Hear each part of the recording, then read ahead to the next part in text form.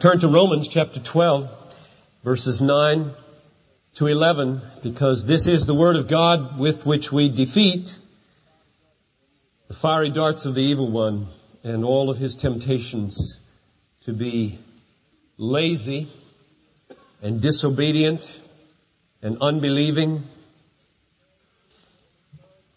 Romans 12, 9 to 11. Now, before we do this, let me divide you up into maybe three parts here. This is part number one right here. If you're inside my arms right now, down below, you're one. And if you're inside my arms right now, you're number two. And the balcony, the whole balcony, is number three. Okay? Now, Deuteronomy 10, verses 12 to 13, says, "Now, Israel, what does the Lord your God ask or require of you?" And there are 5 answers. When I get to them, and I'm going to point to a group, and that group's going to give me the answer. 1, 2, 3, 4, and then everybody. Okay? Okay, Israel.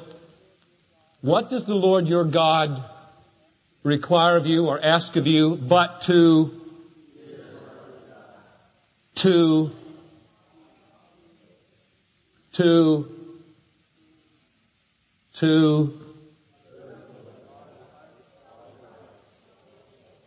and everybody to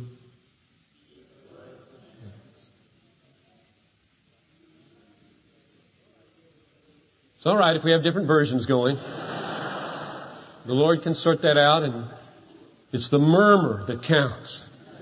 It's just that wonderful hum of the engine of the Word of God in a church. It's easier next week. That was a hard one.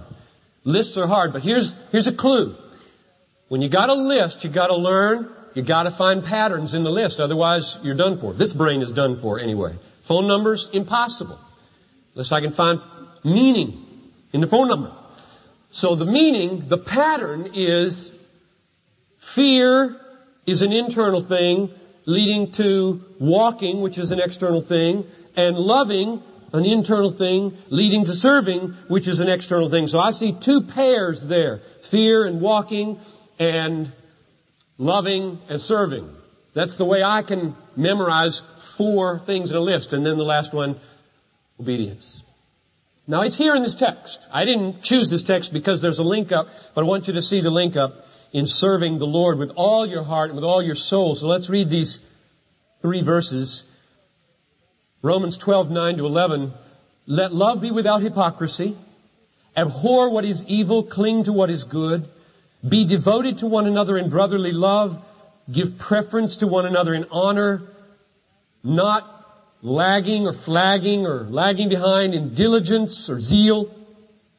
Fervent in spirit, serving the Lord." So if it was required of us under Moses that we serve the Lord with all our heart and with all our soul, should we expect to find anything less in the new covenant where it says, not lagging in diligence, fervent in spirit, serving the Lord that way, which is the same as with all your heart and with all your soul. Now, Lord, as we undertake to unfold these few verses and apply them to our hearts here in this room now for the next little while, I pray that the Holy Spirit would come. I ask in the name of Jesus that the Holy Spirit would come and be our teacher and be our transformer and our humbler. Make us vulnerable to the Word of God. Make us shapeable right now, Father, by your Spirit, shapeable under the impress of the Word of God, so that we are changed by it, more in conformity to Christ than when we walked into this room. In His great name I pray. Amen. Now the reason I chose this text is because I was reading an article by William Bennett, and in it he used a word that I did not know, and I had to look it up in the dictionary. And that word triggered in my mind this sermon. William Bennett, I don't know if you know who that is. He was the Secretary of Education under Ronald Reagan. And he wrote 2 books now that have made him very famous. The Book of Virtues, seen stacks of them in the bookstores, and The Moral Compass. He was writing an article in First Things this month, basically about the Supreme Court and about what's being called these days the judicial usurpation of the democratic process. Meaning that the Supreme Court is making decisions, finding rights in the Constitution that the framers never dreamed were there, and cutting short and stopping political process so that through discussion, the people could decide what the moral bearings of this culture are going to be, rather than for 9 people to decide and by law end discussion. That's what he's writing about. But he gets to a certain point, moving toward abortion, and he says that's not the main problem in America. The court is not the main problem in America. And here's the sentences in which I found the word that I didn't know and had to look up that triggered this sermon. He said, the problem is not simply with the court. The problem is also with the citizenry itself. It seems to me that this is the heart of the matter. A culture of acedia. I didn't know what that word meant. A culture of acedia, A-C-E-D-I-A, has taken deep root in the soil of the late 20th century America, which has led to acquiescence and passivity. Have we lost our capacity for justifiable outrage? Can we be roused to act against the spread of foul and wicked practices? End quote of William Bennett. So I looked up acedia. And there's a very short definition in the Webster's New Collegiate Dictionary. It says apathy, boredom. So what he's saying is there has taken deep root in America, here at the end of the 20th century, a culture of boredom and apathy. Now this is different from inactivity owing to fear. It's different from inactivity in one area because you're so passionate about another good area. That's not what acedia is. Acedia is a collective yawn over most everything. A collective boredom as a culture. Now, I want to go beyond William Bennett here and just give you my read on this before I take you to the text and show you why this text was triggered by this word. My sense is that you can see this acedia, apathy, boredom in America by the incredible prevalence of sports and entertainment and video games and movies that explode with tension. I hardly go to any movies. It's just because I'm so vulnerable to temptation of every kind. There's not a movie in 1,000 I can handle. So I hardly ever darken. But when I watch television at somebody's house, or when we borrow television to watch the NBA or whatever finals, or maybe next Sunday the Super Bowl, I see these previews. And you get blown all over the place by the previews of these movies. And I said, what is that? Culturally, what's the meaning of these explosions? You didn't used to have explosions like that. They got these new devices. Everything's blowing up in movies, it seems like. Well, I think there's something cultural going on here about tension and danger and risk and close calls and stunning explosion and feats of daring. What's that? What's going on here? It's an attempt, this is my judgment, it's an attempt of a culture to find some excitement and some adventure and some strong feeling in a workaday world that is just plain boring. We human beings, get this now, we human beings were made for adventure, for daring, for exploits, for risk, for courage, for nobility, for some high and holy and noble cause to invest our lives in, and most of us spend our day sitting in front of a monitor, or shuffling papers, or dusting a room, or driving a vehicle, and we're bored. We're talking almost everybody is bored in America with their jobs. They don't have any adventure to them at all. So what do? You make it up. You do it artificially. You do it secondhand. And you not only do it secondhand, you do it secondhand. That is, you go to a game, or you turn on a game, or you buy a game you can work with your hands. And that's a game. I mean, it's not even watching reality. It's watching make-believe reality. So that's not real. And this watching it is not real. Real is at the office. And it's boring. I think that's America. There's nothing exciting going on in most people's lives. They're bored stiff. They're not risking their life for anything. There's nothing high and big and noble and glorious and joyful that you can link arms and lay down your lives for. That's what we're made for. You were not made to be bored, nor to get your excitement from other people's artificial play. That's acedia. And it's devastating in a culture. William Bennett is right, I think. A culture of acedia. We look like we're having a good time. But it's all artificial. It's just games. It's nothing real. The games are not real. The watching it is not real. It's all artificial. And we wonder, why are our relationships, friends and family, so thin and weak and fragile? Why don't we have some deep relationships like you read about in biographies and novels? And why don't we have relationships that are like camaraderie in a cause? And the answer, no cause. You don't make deep relationships watching television with anybody. Believe me. You don't make deep relationships going to movies. You don't make deep relationships sitting arm by arm working joysticks. You don't make relationships that way. Relationships are made when you link arms in a cause worthy of the human soul. And you risk something and you take a chance and you suffer together and you meet each other in the hospital or somewhere and you say, we made it or we didn't make it. And I'll see you in heaven. There's something that happens in relationships when you're devoted to a cause worthy of your life. So I looked up acedia. And all this got started. Acedia, boredom, apathy. God's will for you this morning is that you not be bored, that you not be apathetic, that you be strong and fervent and boiling for something great. That's His will for you. And I'm going to try to show it to you now from the text. So let's look at it. I sat and I prayed over that article and I said, Lord, it's the Sanctity of Life Sunday. And I've preached on abortion 10 plus times at Bethlehem over the last 10 plus years or so. And I could give them another strong argument for why it's a wicked thing. But I felt like what I was supposed to do this morning is just take it where it is and just fan whatever flame of fire is in you.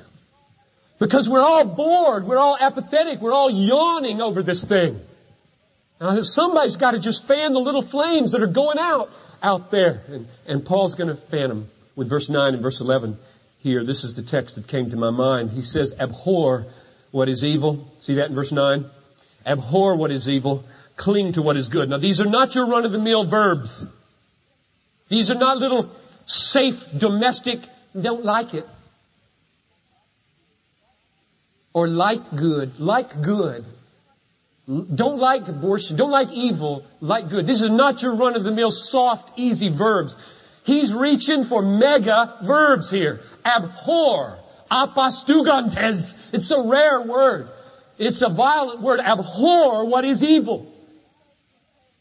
Look it in the face and say, are you evil? Yes, you're evil. I abhor you. I don't abhor people. I abhor evil. Or the positive side, cling to good. Look good in the face and say, I love you. I cherish you. I cherish life. I cherish birth. I cherish children. I cherish suffering for the right. I cherish adoption. I cherish the good decisions people make. Oh, I love those things. They make me burn inside with joy. You know, verbs like these call our personalities into question. They do. Because a lot of you are sitting there right now saying, oh, Piper, that's you. That's what you are. We are not that way. I'm not a passionate person, so back off. And then we justify our lukewarmness towards evil and towards good and say it's personality. Look, everybody's got different personality. Some hot, some cool. We're all over the map on personality. In Christ Jesus, you are united to God.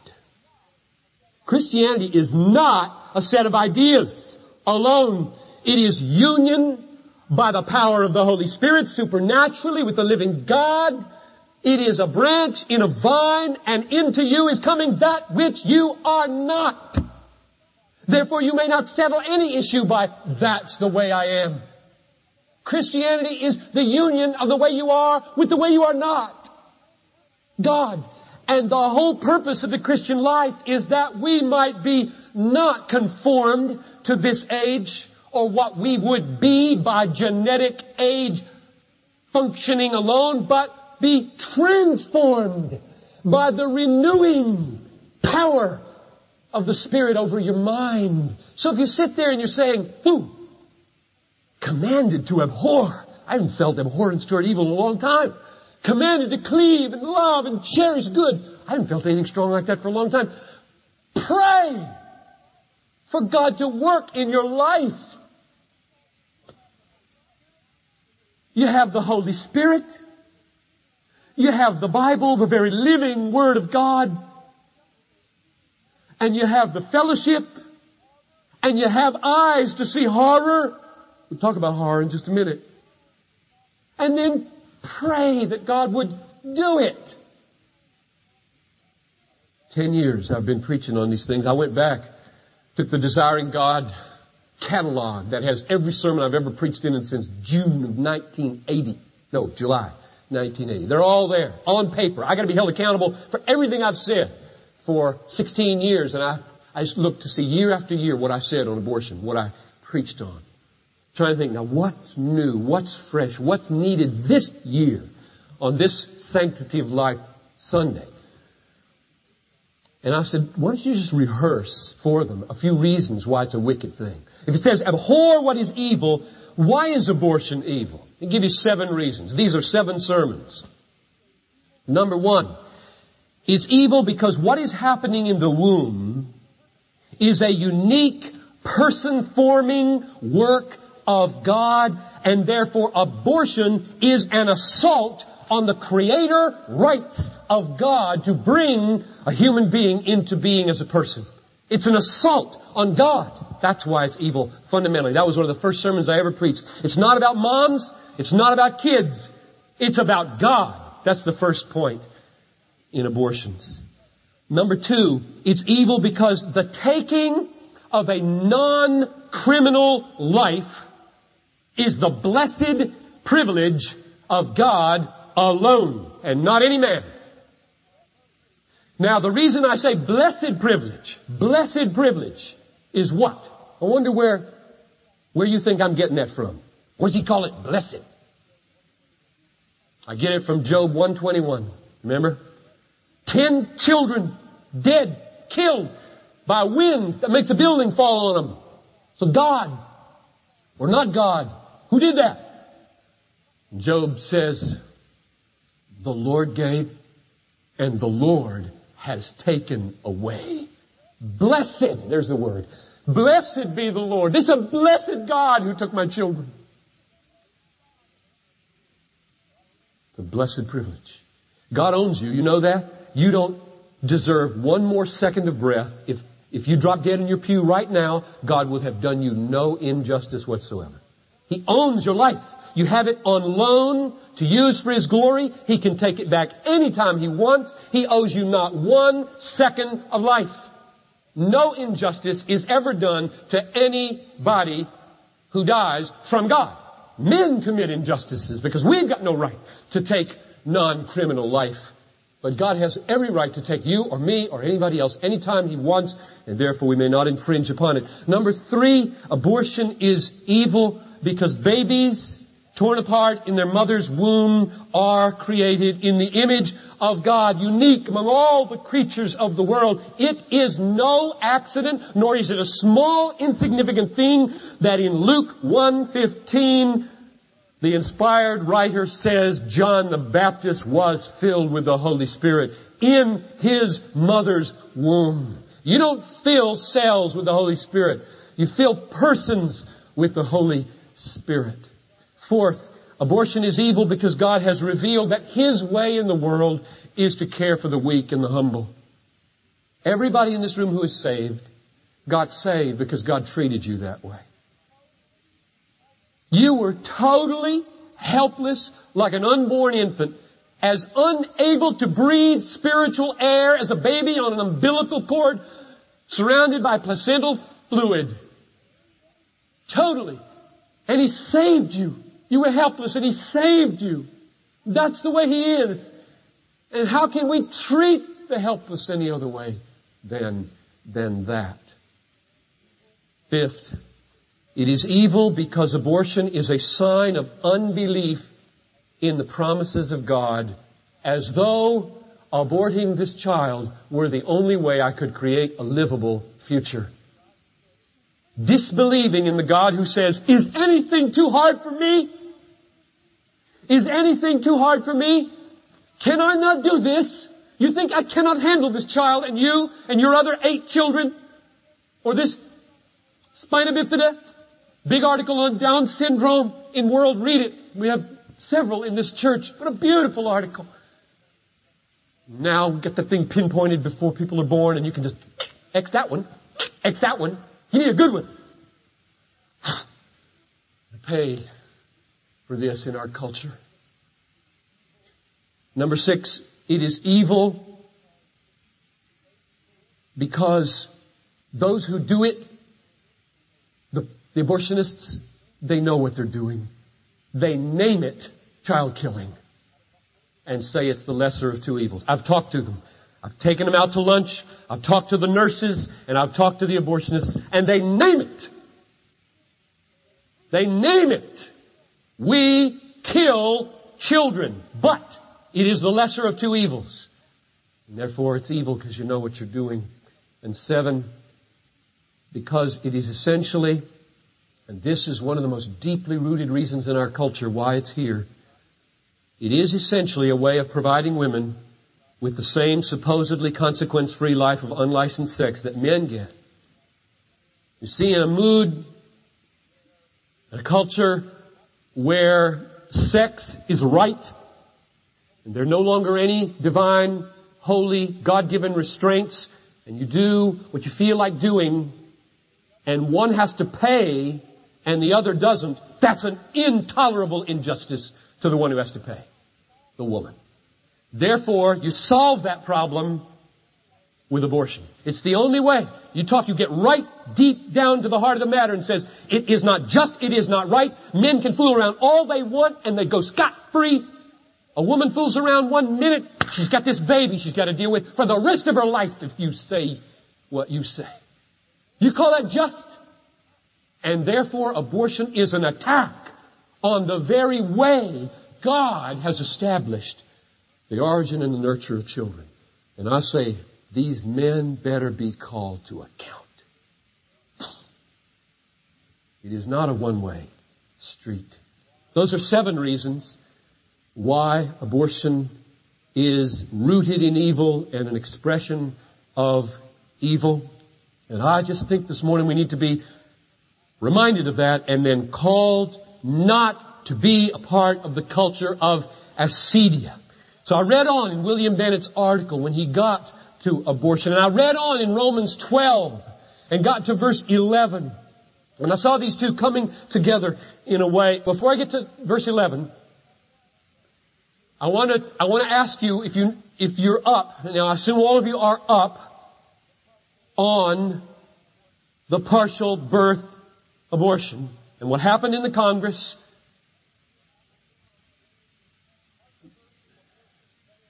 The partial birth abortion ban was passed by both the Senate and the House of Representatives. A bill restraining and restricting that except for the life of the mom. And our president on April 10 vetoed that ban, saying that there must also be a clause for the health of the mother. And we all know in the language of jurisprudence since Roe v. Wade and the subsequent decisions, that health means anything the mother calls health. And therefore the President said, in order for me to put my stamp on this, it has to be allowable for any woman who wants to get it. Now, Brenda Schaefer, in 1993, blew the whistle on this thing and brought it to our light and wrote it up in these words. She was a pro-choice nurse who was assigned to a clinic, stood beside a doctor, and this is what she wrote. I stood at the doctor's side and watched him perform a partial birth abortion on a woman who was 6 months pregnant. The baby's heartbeat was clearly visible on the ultrasound. The doctor delivered the baby's body and arms.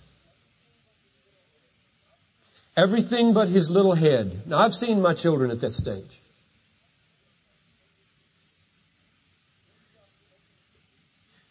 Then the doctor opened the scissors. Oh, I skipped a sentence. The baby's body was moving. His little fingers were clasping together. He was kicking his feet. The doctor took a pair of scissors and inserted them into the back of the baby's head. The baby's arms jerked out in a flinch, a startle reaction like a baby does when he thinks he's going to fall. Then the doctor opened the scissors up. He stuck the high-powered suction tube into the hole and sucked the baby's brains out. Now the baby was completely limp. I never went back to that clinic, but I still am haunted by the face of that little boy. It was the most perfect angelic face I have ever seen. Close quote. Now, this is what prompted William Bennett to write on, and the rest of the paragraph, the one I started earlier, completes like this, and I hope it hits you with the weight that it should. The Congress' failure to override President Clinton's veto of the partial birth abortion legislation is illustrative of the culture of acedia. When it comes to the subject of abortion, I believe that there are a limited number of hard-wrenching cases. But here is an easy one. The presidential sanctioning of a procedure that is, for all intents and purposes, infanticide. What was most striking to me was the lack of virtually any public response. Now, that's an overstatement, I think, on Bennett's part. You tend to make overstatements, I think, when you get passionate about these things. And the reason I know it's an overstatement is not only because of the newspaper articles, but you get on the web. Those of you who surf the web, try the morning, you can't do it in the evening anymore. You get on the web and type in your browser, partial birth abortion. You know how many home pages you're going to get? Hundreds. This did not land with a whimper. Last sentence. Still, we cannot escape the fact that we had something of a national debate about infanticide, and infanticide prevailed because of a popular president's veto. That very little was heard from those Americans who did follow the debate. That the Republican presidential and vice presidential candidates and many congressional candidates said little or nothing about the issue during the 1996 campaign, and that Americans re-elected a president by a wide margin, the man who looked at infanticide and said yes to it. Close quote. That's the culture of acedia. Now I get to verse 11 in this text, and I believe there's a message, and I'm almost done here, and we'll close with this brief exhortation. There's a message God wants you to hear here about the culture of acedia and the encroachments in John Piper's heart. I live 4 blocks from this place. Midwest Health Center for Women, Meadowbrook, you said a third. Over Hennepin County and the teaching hospital. I live 4 blocks from where more than half the abortions in Minnesota are done. And I can go weeks and not think about it. So I am just as vulnerable as anybody. It says in verse 11, how are we to serve the Lord? Not lagging behind in diligence. I don't like that translation very much. It's not nearly as good as not flagging in zeal or not lagging in zeal earnestness. And the next phrase, fervent in spirit, Serving the Lord. Now, don't tie up serving the Lord in church on Sunday, okay? Get rid of that religious stuff out of your head, where serving the Lord is life. Whether you eat or drink or whatever you do all to the glory of God. Whatever you do all in the name of Jesus. Everything you do, changing diapers, cleaning a room, driving a car, nailing nails, doing wallboard, teaching a class, doing nursing, doing doctoring, doing lawyering. Whatever it is, it's serving God. Ephesians 6. Not with eye service as men pleasers, but with singleness of heart, serving the Lord. He said that to slaves for everything they do to their masters. And so much more us in our jobs. It's all service of the Lord. Our political life, our vocational life, our civic life is not for man's sake first, but for God's sake, and secondly for man's sake. The first commandment, love the Lord your God. The second commandment, love your neighbor. It's all service of the Lord. And now, look at verse 11. How is it to be done? And there are two ways. One is negative, and one is positive. The negative is, don't be lazy in earnestness. The RSV says, never flag in zeal. The NIV says, never be lacking in zeal. Now that's a rebuke to my passivity and yours. Laziness, lethargy, apathy, boredom. Giving up to a culture of acedia. And so the Word of God, first, on this particular phrase this morning, the Word of God to all of us is, don't be like that. Don't be a people who give in to acedia. Don't be a people who give in to zeallessness in your life. Who get up, brush your teeth, eat breakfast, read the newspaper, switch on the radio, go to work, be bored, come home, watch a little TV to try to get excited, read a little book, maybe even the Bible for a minute, go to bed, and repeat the same thing over and over and over, and life is just one colossal bore. It isn't supposed to be that way. We are to have zeal. And if you don't have zeal, you don't have anything in your faith. You don't have God in your eyes. You don't have a cause in your heart. And there is one revealed in Scripture. To be linked with God is an awesome thing. To be zeal-less in the presence of God is blindness. It's the only possible explanation. God is up to something in this world, folks. He's not sleeping. He's not sitting on His hands saying, "Whoa, this is boring. Redemptive history is boring. I don't like my world." God is not bored, folks. He is full of energy. He is on the move. I got a phone call last night. No, I don't know when it came because it was on my email and I listened to it last night. From George Verwer. Now there is quintessential zeal. Verwer. And I tried to call him back. He said, call me back on my cellular phone. So I called him last night and it just rang and rang. So I'll try again this afternoon. I just want to talk to him because I'll get all zealous again when I talk to George Verwer, because he is about 200,000 more missionaries this year. This decade. He's got a cause. Of course it's impossible. Well, what else would you want to devote yourself to beside the impossible? If you can manage it, big deal. We want to devote ourselves to something only God can do. And there are great things in the cause of life and justice, truth. Here's the second one, and then we'll be done. Be fervent in spirit when you serve the Lord. What does that word fervent mean to you? The Greek word is zeantes. That doesn't mean anything to you. But it means boil. Literally, boil. Boiling in the Spirit. Boiling in the Spirit. You are told to boil. So if you feel, my oven setting is way low, turn it up. Boil in the Spirit. Turn it up by the Spirit. Turn it up by prayer. Turn it up by the Word. Turn it up by reading. Come to that Sunday school class and you'll boil next Sunday morning. The Latin word for boil is fervens, where we get the word fervent. So when it says, be fervent in the Spirit, it's an excellent translation of the Greek, provided you know that the background of fervent is boil. Boiling in the Spirit. That banner up there, those of you who are under the balcony there can't see, but it hung here for a year. That banner up there says, we exist to spread a passion for the supremacy of God in all things for the joy of all peoples. That word passion is not merely trendy. I know it's trendy. Everybody's talking passion today. Every vision statement in the secular world talks about passion. Everybody's talking about passion. I got that word from Romans 12:11. Boil in the Spirit. RSV, be aglow with the Spirit. I can't think of a better word in my life or in this world right here now than passion for that. To lead a non-passionate life in the presence of Almighty God and His cause of life and truth is to be blind or maybe dead. Let's pray. Father in heaven, as we draw this service to a close now, by surrendering our resistance to passion, by surrendering it, I pray that you'd come and deliver us, Lord, from addictions to play.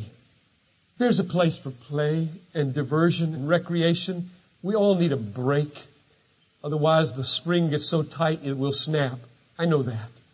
But Lord God, I pray that the overwhelming addiction to sport and TV and movies and video games and malls and shopping and travel, desperately trying to fill up our empty lives with something that feels exciting and significant, would be broken. That you'd break it and all that energy would go into something worthwhile. And to that end, Lord, even in song now, we just want to quietly surrender our resistance and surrender whatever obstacles there are to us engaging at that level for the cause of truth